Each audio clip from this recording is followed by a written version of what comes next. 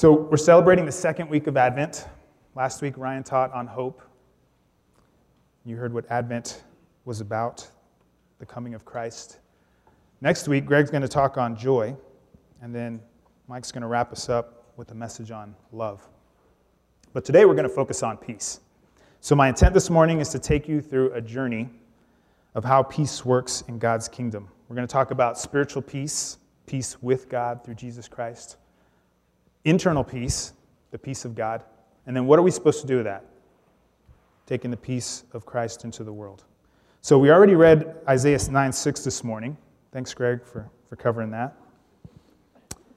The big thing that I wanted you to take out of that passage is the idea of Jesus being the Prince of Peace. So he is our Prince of Peace. What does that mean? Especially in light of all the craziness that's going on in this world. How can we have peace? So this world seems to be falling apart. There's violence all over the city of Anchorage. There's violence in the state. There's violence in the world. And it seems like the world's falling apart, doesn't it? You can read the news and you can read about Syria. You can read about Iraq. You can read about Afghanistan. You can read about drug wars in Mexico. You can read about refugees in Europe, and things just seem like it's crazy. Even in San Bernardino, California this past week, right? It seems like it's starting to reach a little closer to home. So how can we have peace in the midst of all of this? And like Ryan discussed last week, even for non-Christians, there's still a hope, right? There's still a longing for something that's missing. It doesn't seem right that all of this chaos is going on in the world. So, before we go further, I want to kind of define what the world sees as peace, and then we're going to go from there and see what the Bible has to say about it. So let me set this video up for you. As I was doing research for this message, found a couple of videos that kind of talk about how the world sees peace. So the first one is some kids giving their perspective on their desire for peace. And then it's going to morph. Thank you, Aurelia, for doing the video editing for me. It's going to morph into a more academic discussion about what the world desires in terms of peace. So keep that in mind, and then keep in mind some of the symbolism that comes out of this as well. We're going to talk briefly about that too. So Nate, can you cue that up for us? Thanks. I think the whole world should be peaceful. It's never fun to get bullied. It's just embarrassing. In other states or countries, there's a lot of trash there, and I just wish we could go there and pick it all up. If there was peace, there wouldn't be any more war. I think kids want peace. I think everybody in the world wants peace because it helps everything run easier, and sometimes it's just hard to know where to start. It is time for us to reclaim what peace really means. Peace is not kumbaya, my Lord. Peace is not the dove and the rainbow, as lovely as they are. When I see the symbols of the rainbow and the dove, I think of personal serenity. I think of meditation. I do not think about what I consider to be peace, which is sustainable peace with justice and equality. It is a sustainable peace in which the majority of people on this planet have access to enough resources to live dignified lives, where these people have enough access to education and health care so that they can live in freedom from want and freedom from fear. Interesting, huh? I mean, it's a good definition from a worldly standpoint. I mean, a lot of those things I agree with. Things like freedom from fear, freedom from want, access to education, those are all good things in and of themselves. But is it lasting? Is it going to work? The symbol of the rainbow and the dove, I've watched this video a few times now, obviously, and it didn't hit me until yesterday that the symbol of the rainbow and the dove are biblical. You guys know where that comes from? The Noah and the ark, right? And so, just briefly covering that story, Noah sends the dove out as the waters are starting to recede, and it comes back with the olive branch in its mouth. And it's a representation of God's wrath receding from the earth. And then the rainbow is the promise later on when they finally make it to land that God says, I'll never destroy the world by flood again. And so here we are as a world community saying, that's not really peace. The taming of God's wrath is not really peace. That gave me pause this morning as I was praying about this. Like, whoa. And did you know that the world is actually not as bad as we think? It really blew me away as I was doing research for this. Can you throw up that next slide there, Nate? If you look at these graphs, the world is in the best. I know it's kind of an eye chart, and I'll explain it to you as we go through it. The world is actually in the best shape that it's ever been. So if you start with the upper left-hand corner, it's a graph that shows world governments and their progression from autocracy, so dictatorships, to democracy. And you see in the red line, autocracy is on decline and democracy is on the rise. So the majority of governments in the world are becoming more democratic, giving people more of a say. The one on the right there speaks to war battle deaths by region and conflicts in the world. And if you look at the graph as a whole, yes, there's been spikes as we've had conflicts from World War II onto the present, but they're starting to taper off, and deaths from war is starting to decline. There was another slide I didn't throw up there that shows that murders from mass executions and mass killings is also in decline, going back to the 1800s.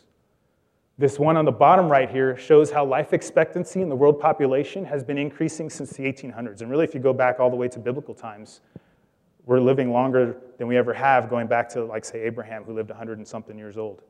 The average life expectancy now is about 80-something for those in Japan, and I think it's 70-something now here in the United States. And that's the highest it's been, according to that chart, going back to 1800. And then the one on the left really blew me away, declining global poverty. So just back in October of this year, 2015, CNN Money posted an article that said that extreme poverty levels in the world are at their lowest level ever. So back in 2012, there was about 900 million people that were living in extreme poverty, and they defined it as living on $1.90 a day. And today, in 2015, it's at 700 million people. That's still a lot of people. That's twice the size of the United States. But as a percentage of the world's population, it's less than 10%. So if you look throughout the last several hundred years, that percentage, less than 10% of the world living in extreme poverty, has never happened. It's the best it's ever been.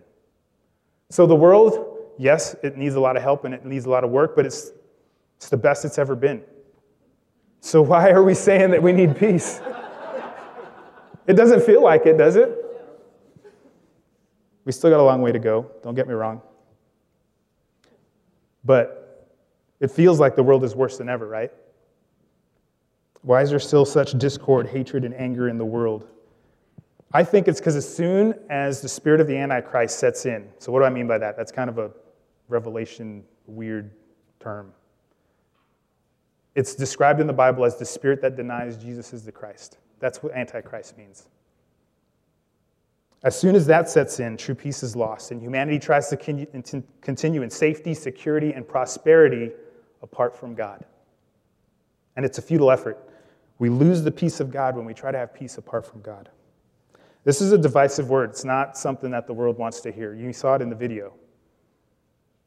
That's why Jesus said in Matthew 10:34-39, if you could throw that up there, Nate, "Do not suppose that I have come to bring peace to the earth. I did not come to bring peace, but a sword. Anyone who loves their father or mother more than me," skipping to verse 37, "is not worthy of me. Anyone who loves their son or daughter more than me is not worthy of me.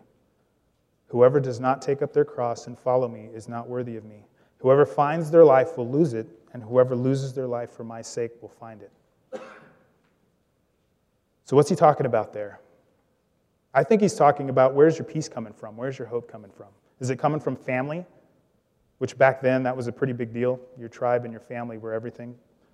Financial security, safety, social acceptance. Are those the things that you're hoping in for peace? Because anything apart from Christ is going to produce a false peace, a peace that doesn't last. The world imagines peace. It longs for tranquility, an end to war, end to violence, equality for all people groups, opportunity for people to live their lives, pursue their dreams, life, liberty, and the pursuit of happiness, right, for us as Americans. The world is longing for peace, the peace of God, but wants it without the peace with God. Consequently, the world doesn't know true peace.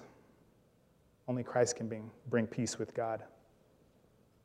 Everything else is just temporary and doesn't last. And I've got an example of what that looks like and how kind of almost silly it kind of seems. So back in World War I, the first year of the war of World War I, we lost 1 million soldiers. 1 million people were killed in World War I, the first year alone. That December of 1914, which we celebrated the 100-year anniversary of this event last year, there was a truce. Have you guys heard about this? Have you seen documentaries on it? So Christmas Eve of 1914, Germans on their side of the line lit some candles, but instead of leading a charge, they started singing Silent Night in German. And the English responded by singing English Christmas carols. And so an informal truce ensued. So Christmas morning, the guns went silent. Curious soldiers were brave enough to peek their heads over the trenches and cross into no man's land, which at that point meant you were going to get mowed down by a machine gun. But that morning, it didn't happen. The soldiers met in the middle in no man's land, and they exchanged cigarettes, they exchanged greetings. I think even a soccer game was played. They buried each other's dead. They shared in each other's funerals. Even the 23rd Psalm was read that morning. It's amazing. Peace in the middle of a war that lost 1 million people. But it didn't last, did it? December 26th, a British soldier fired 3 shots in the air, raised the banner that said, "Merry Christmas." A German officer fired 2 shots in the air, raised the banner that said, "Thank you." And then it was kicked off again. In 1918, 4 years later, was when the war finally ended. 18 million people were killed in World War I. And I've done some study as a military guy in World War I, and it's one of the most atrocious wars ever in our history. I don't think even World War II, some of the things that happened in World War I did not happen in World War II. Just an example of how crazy it is, right? So here's this peace that was there. It was tangible. There was guys playing soccer in the middle of no man's land, and then 18 million people were killed right after. Jeremiah 8:11 says, "They dress the wound of my people as though it were not serious. Peace, peace, they say, when there is no peace." So the Bible's definition of peace is a little different than the world's definition. So if you throw up these definitions that I found up there, as I was doing some research for this a few months ago, so before I knew I was speaking on peace. So Ryan mentioned how we had sat around and we divvied up how we were going to do the Advent series, and I immediately jumped on peace because a couple of months prior to Greg and I talking about this, I learned about what shalom means and what shalomized means in the Bible, and it really got me excited. So shalom in the Bible doesn't just indicate a warless state or absence of conflict. It means, and by the way, if I didn't already say it, shalom is the Hebrew word for peace, the noun. Shalomize is the verb. So in the Bible, shalom doesn't just indicate a warless state or absence of conflict. It means a state of completeness, wholeness, harmony, undividedness. So think before the fall in the garden. And then shalomize, to bring peace. The implication there is that wholeness is achieved or restored most often by some kind of restitution. That when I read that in this research that I was doing, it blew me away. So the concept in the Bible from the get-go, the idea of peace, is that there was something that was broken, something that was lost, and it needed to be paid for. It's based on the idea that harmony that once was in the garden was damaged, it was ruined, it was lost, and what was once good and whole was now severed. And it must be made whole by restitution, a payment, a payback for what was lost or damaged. Christ's death on the cross was that restitution. He was the price for the penalty that was required for the brokenness that happened in the Garden of Eden. The punishment that brought us peace was upon him, it says in Isaiah 53:5. And that phrase explains how Christ's sacrifice for us restored us to God. He was pierced for our transgressions. He was crushed for our iniquities. The punishment that brought us peace was upon him, and by his wounds we are healed. All throughout the Old Testament, we see the foreshadowing of Christ's death to this moment in time when he redeems us. He satisfies the debt incurred by our sin. Sacrificial lamb in the Mosaic law throughout the Old Testament was a foreshadowing of Christ dying on the cross for our sin. We could do a whole study on that. That's pretty amazing right there. He died to pay our penalty so that we could be set free. And in Ephesians 2:13 through 17, Paul describes this. But now in Christ Jesus, you who were once far off have been brought near by the blood of Christ. For he himself is our peace, who has made us both one and has broken down in his flesh the dividing wall of hostility, by abolishing the law of commandments expressed in ordinances, that he might create in himself one new man in place of the two, so making peace, and might reconcile us both to God in one body through the cross, thereby killing the hostility. So basically, he died on the cross, and because of that sacrifice, the enmity that God had towards us no longer existed. He came and preached peace to you who are far off, a reference to the Gentiles, and a peace to those who are near, a reference to the Jews. So Jesus is our access to the peace of God. He saves us from God's wrath. He redeems us by his blood, and then we're able to have the peace of God. There's no peace for the wicked, it says in Isaiah 48 and 57. We can't have peace of God if we're not at peace with God. Does that make sense? That's an important thing to understand. So let me be clear. Peace with God starts with salvation. It starts with being reconciled to God. But understand it's only the first step. So we've got this idea sometimes in Christianity that we're saved and everything's good, I'm good to go. Well, it's not quite how it works. And as I was studying this gave me pause, because we think that way, don't we? I'm saved. Jesus saved me. I'm good. Not quite. The analogy that came to mind as I was thinking about this concept were parajumpers in the Air Force. So I'm an Air Force guy, and I've met a couple of PJs. These guys are amazing men. I got to hear one speak a few years ago. So think of a guy who's gone through medical training, is almost the equivalent of a doctor. They're not quite doctors, but yet they have the courage of a Special Forces soldier. So these guys get into these helicopters that the Air Force runs, and they go into the middle of the battle, guns still blazing, guns shooting. They fast rope in, they stabilize victims, they're shooting back at the enemy if need be, if they're in the middle of a gunfight, and they get them out. So I got to hear a guy tell his story about this, and it brought me to tears, the way that these guys are able to think medically on the battlefield under gunfire, patch a guy up, get him in a helicopter, and get him going. And so when that soldier who's wounded on the battlefield is saved by a PJ and put in a helicopter, he's saved from further harm. He's saved from death. But that's just the beginning, right? He still has injuries that are sustained. He still has maybe a loss of a limb, maybe loss of eyesight. So he's got to go through surgery. He's got to go through healing. He's got to go through physical therapy. He's got to learn to live with whatever wound he sustained in battle. And it's no different for us in the Christian life, right? Jesus comes into our lives and he saves us from death. He saves us from further harm, but we're wounded, aren't we? We're hurt. We got some things in our past that we got to deal with. And that stuff has to be healed and has to be dealt with in order for us to have peace. Right?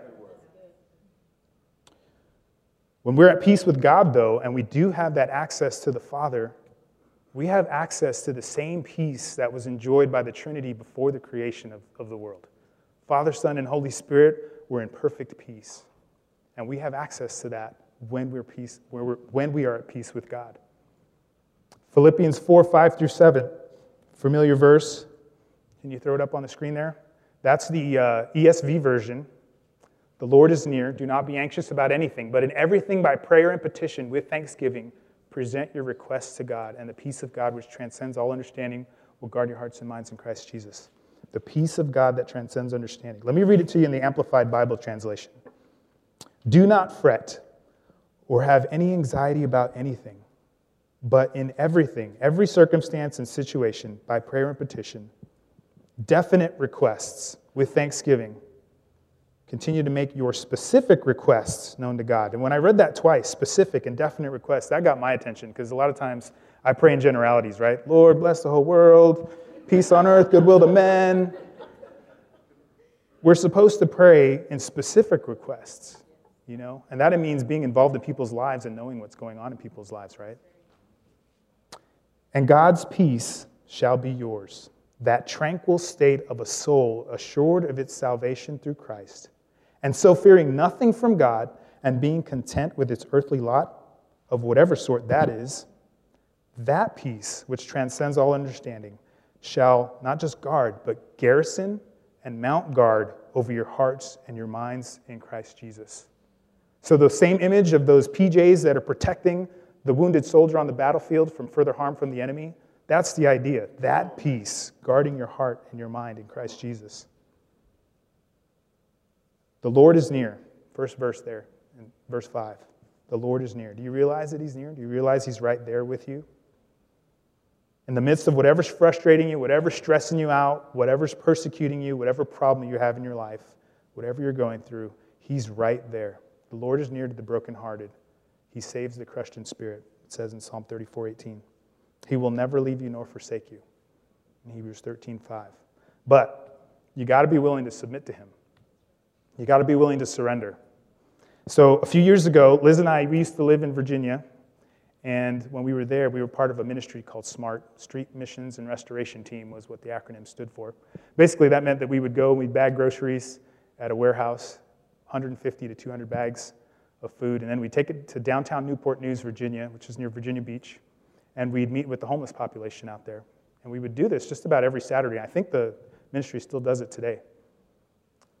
And as you do that every Saturday morning, you develop a following, obviously, and you get to know some of the folks that are out there. Some people will leave for a time and they'll come back. And one of the guys that I got to know, he would go and come back occasionally, was a guy named Raphael. He was a sailor, so he would sail on a merchant marine vessel and go off for a couple months on a ship, and then he'd come back, and when he came back to port, he was essentially homeless. And Raphael professed to be a Christian, although he loved the bottle a little too much. And one morning he came and he was a little bit intoxicated. He was drunk and smelling of alcohol, but he wanted to be prayed for. And we said, hey, do you want us to pray for you to be delivered of alcohol? And he said, yeah, I want you to pray for me. So Raphael got down on one knee like this, and we encircled him. We put hands on him, and we started praying for Raphael. And then he got down on two knees, and we thought, oh, wow, we're starting to make some progress here. And it felt like the Spirit was moving, and we were praying hard. And then all of a sudden, Raphael shrugged us off. He got up and he said, nope, I can't do this. I'm done. I don't want it. And he walked away. And it rocked my world. Whoa, my theology was rocked in that moment. That's not supposed to happen when you're praying for somebody. So what happened? That's a topic for another day, right? We'll be here too long if I do that. So what happened that morning is Raphael didn't keep his eyes fixed on Christ. Isaiah 26:3 says, you keep him in perfect peace whose mind is stayed on you because he trusts in you. And that morning, Raphael didn't trust that God could do the work. He fixated on that medicating of alcohol. He loved that vice a little bit more than he loved God. I guess that's it, right? That's the theological thing there. He wasn't ready to surrender that addiction just yet. He wasn't willing to submit. So he shrugged us off and he walked off. He left. I don't even know if he took a bag of food or not. I've been thinking about Raphael lately, wondering how he's doing. Prayed for him as I recalled his story a couple weeks ago. And it saddened me as I was praying for him that he didn't submit to the Lord that day. I've lost touch with him, so I don't know how he's doing. Lord, we pray that you would bless Raphael wherever he is, Lord. But for the grace of God go we, right? Because what do we not submit to every day? This week, the Lord was inviting me to come to him. So Matthew 11:28 and 30 says, come to me, all you who are weary and burdened, and I will give you rest. That one really stuck with me this week, because I realized that in all the stress that I face in my life and all the busyness that's going on, sometimes I don't come to the Lord for peace. Sometimes it's a book, sometimes it's a movie, sometimes it's a nap, which are good things. That could be the provision of the Lord, his rest, right? But if I'm turning to that before I turn to the Lord, then something's off there. At least for me, that's what was convicting me this week. But let me read to you the same verse in the Message translation. Are you tired, worn out, burned out on religion? Are you sleeping through the sermon now because I have a monotone voice? That's not in there. Come to me, Jesus is saying. Get away with me, and you'll recover your life. I'll show you how to take a real rest. Walk with me and work with me. Watch how I do it. Learn the unforced rhythms of grace. I won't lay anything heavy or ill-fitting on you. Keep company with me, and you'll learn to live freely and lightly. So we have to be willing to submit and to surrender to that voice that Jesus has given us. Do you realize that he has a peace for every problem you face? As I was researching peace in the Bible, I learned that there's over 790 verses related to peace throughout the Bible. We don't have time to go into all of them, obviously, but just a few of them I throw up there for you. Peace for stress, Philippians 4, 6 through 7. We just read that one. Be anxious for nothing. Peace for financial problems. My God will supply my needs according to his riches and glory. Peace for fear. I will be with you. Do not fear. Peace for tribulation. In me you may have peace. Take heart, I have overcome the world. John 16:33. Do you believe it? Do you believe you take him at his word when he says he has a peace for you, whatever problem you're going through? He promises to take us to where we can have peace with him, and there he can start to sanctify us, transform us, get us to the place where we can be healed. And then from there, we can become sanctified, and we're able to go into the world from there and take his peace into the world.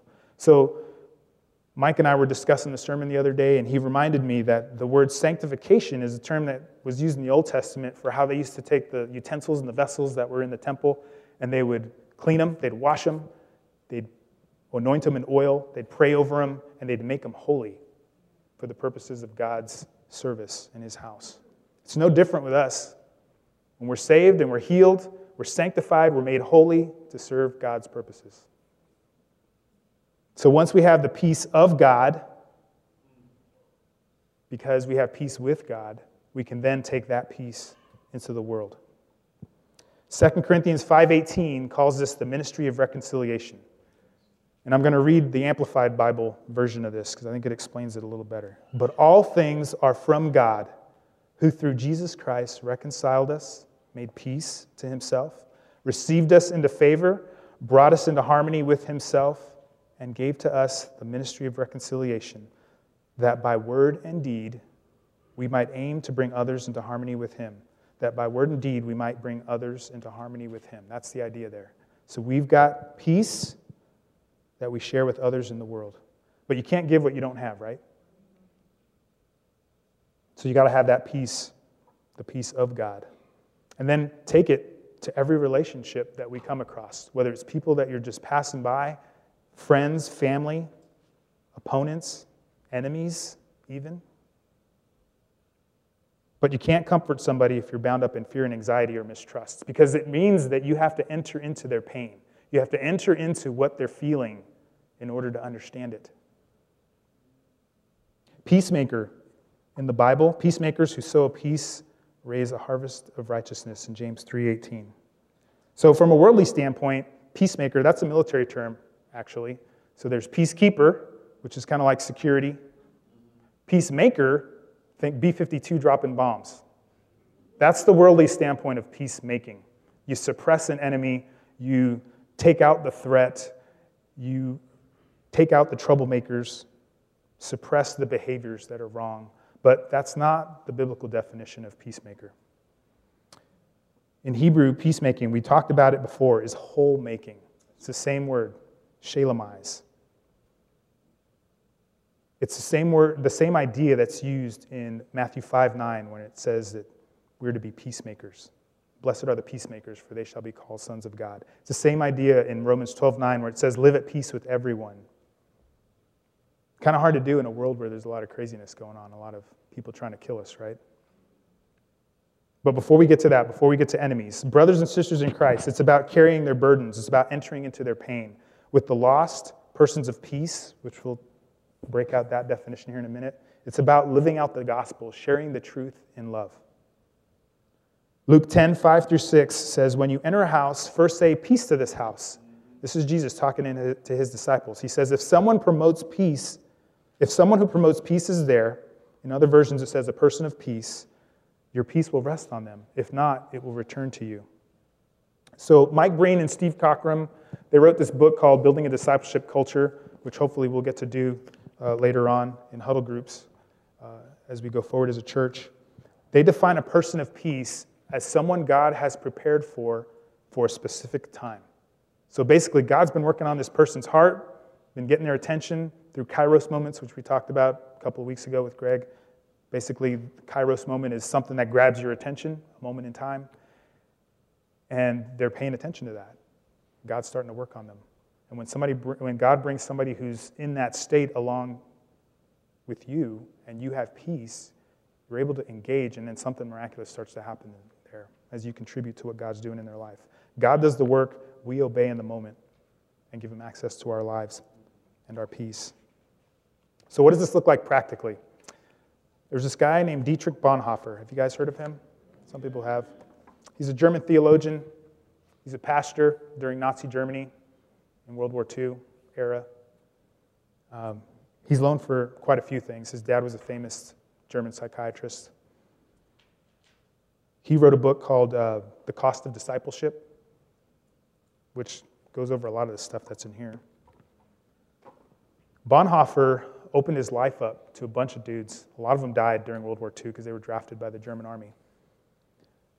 I'm going to read an excerpt from his biography by Eric Metaxas, and this is a quote from one of his disciples, a guy named Otto Dudzis. He said, "Whatever he, Bonhoeffer, had and whatever he was, he made that accessible to others. The great treasure he possessed was the cultivated, elegant, highly educated, open-minded home of his parents, to which he introduced us, the men he was discipling. The open evenings, which took place every week, had such an atmosphere that they became a piece of home for us. His home was open for disciples and family to come, eat, play music, sing together, discuss, laugh, tell stories on Friday nights. Bonhoeffer did not separate his Christian life from his family life. He opened it up. He shared with everybody. Later on, he did the same thing when he was a prisoner in German prison. Catholics, Protestants, atheists alike, to the point where even the atheist that was in prison with him asked that he do an Easter service, which turned out to be a few days before he was executed. And he had a peace. He told one of the Protestants that was with him as he was getting called out by the guards, "It's my time to go, but it's the beginning of my life." Pretty amazing. Amazing man. Do you have a peace like that? Hopefully most of us won't be asked to have that kind of peace in the face of execution. But what about the hard things that God's calling us to do? Especially in an era where our reality is not Nazism, but terrorism and refugees. So Liz and I took in a refugee several years ago. When we lived in Oklahoma, we got to know Melody, who was a refugee from Hurricane Katrina. She was from Louisiana. And she was, 19 years old when we met her? When she was 16, her mom was murdered. Never knew her dad. So for those last few years until adulthood, she was raised by her grandparents. And then she moved to Oklahoma to try to go to college, and she was going to live with an aunt and an uncle, and it turns out her uncle was abusive. So we get to know her as we meet her at church, and Liz feels that the Lord is telling us to take this girl in. So here's this girl whose mom was murdered, and she's had a rough upbringing, and we've got Aurelia and Krista, who I think at the time were like 3 and 5 years old. And so I'm thinking, this doesn't sound like a great idea to me. So we prayed about it. We took a couple days to think about it. And then I felt the Lord give me a response of, this one's going to be easy. This one? What? There's going to be more? And so the Lord gave me a peace to take in Melody, and we did. She lived with us for about 6 months, and then she moved away and came back again for a few more months. And today she's living in the Netherlands. She's married and has a child and thinks very fondly of our time with Aurelia and Krista and Liz and I. We shared the peace of our home with her. That's all we did. But I think that God might be calling us to do the same. You realize there's Syrian refugees that might be heading to Anchorage? Pastor Greg mentioned it a couple weeks ago. They're coming to Anchorage. 18 unreached people groups within Syria. So missionaries have been trying to get to Syria to reach these people for the last 100, 150 years, and guess what? They're coming here.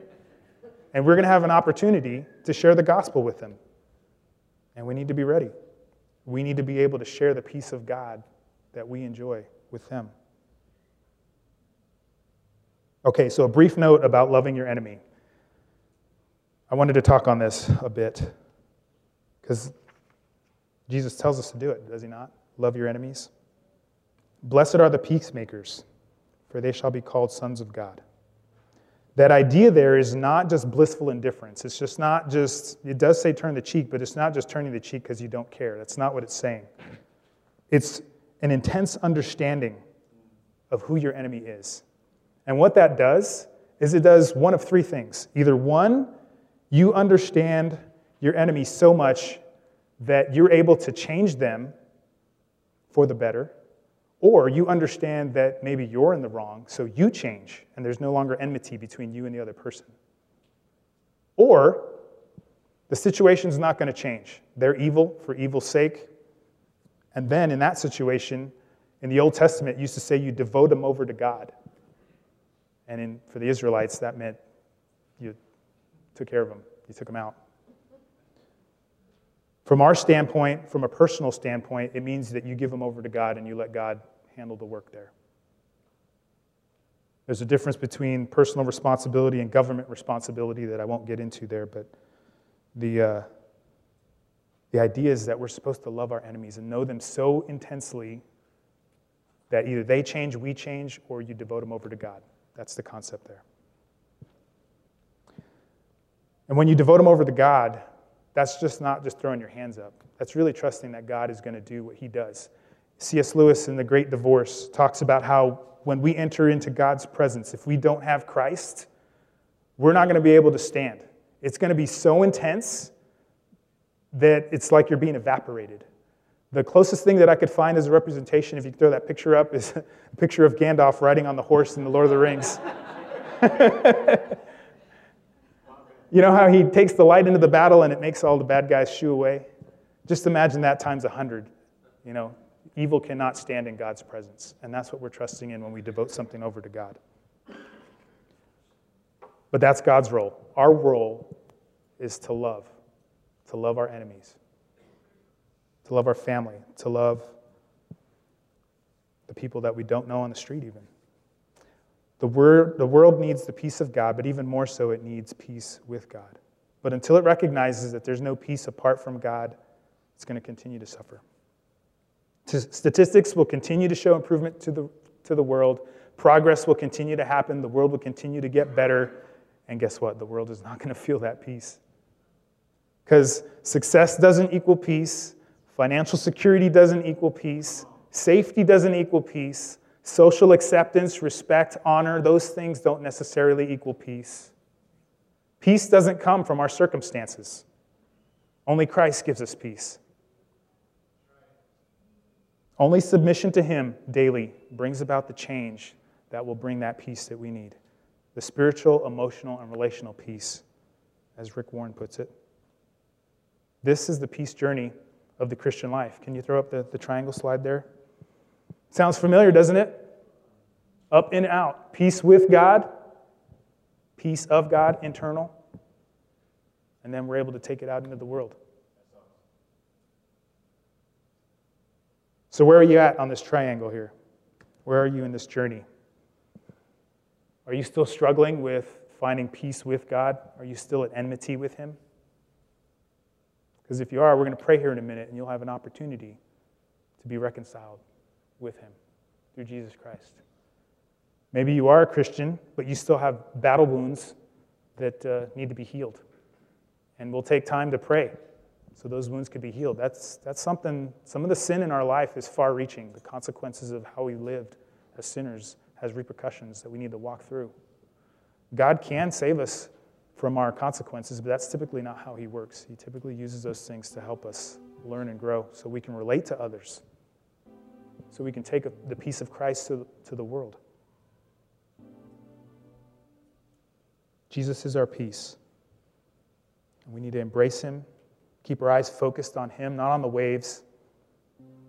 So Peter was focused on Christ, and then he started looking at the waves around him, and he started to sink. We need to keep our eyes focused on Christ. He will keep in perfect peace him whose mind is stayed on him. So let's stand, let's pray.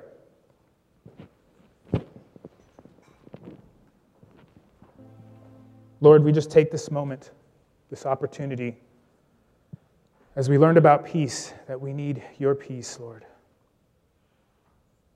We need to be reconciled to you if we're not. So with every head bowed and every eye closed, Lord, we just ask if there's anybody here that does not know you, that you would just continue to tug on their heart right now, Lord, and show them their need for you.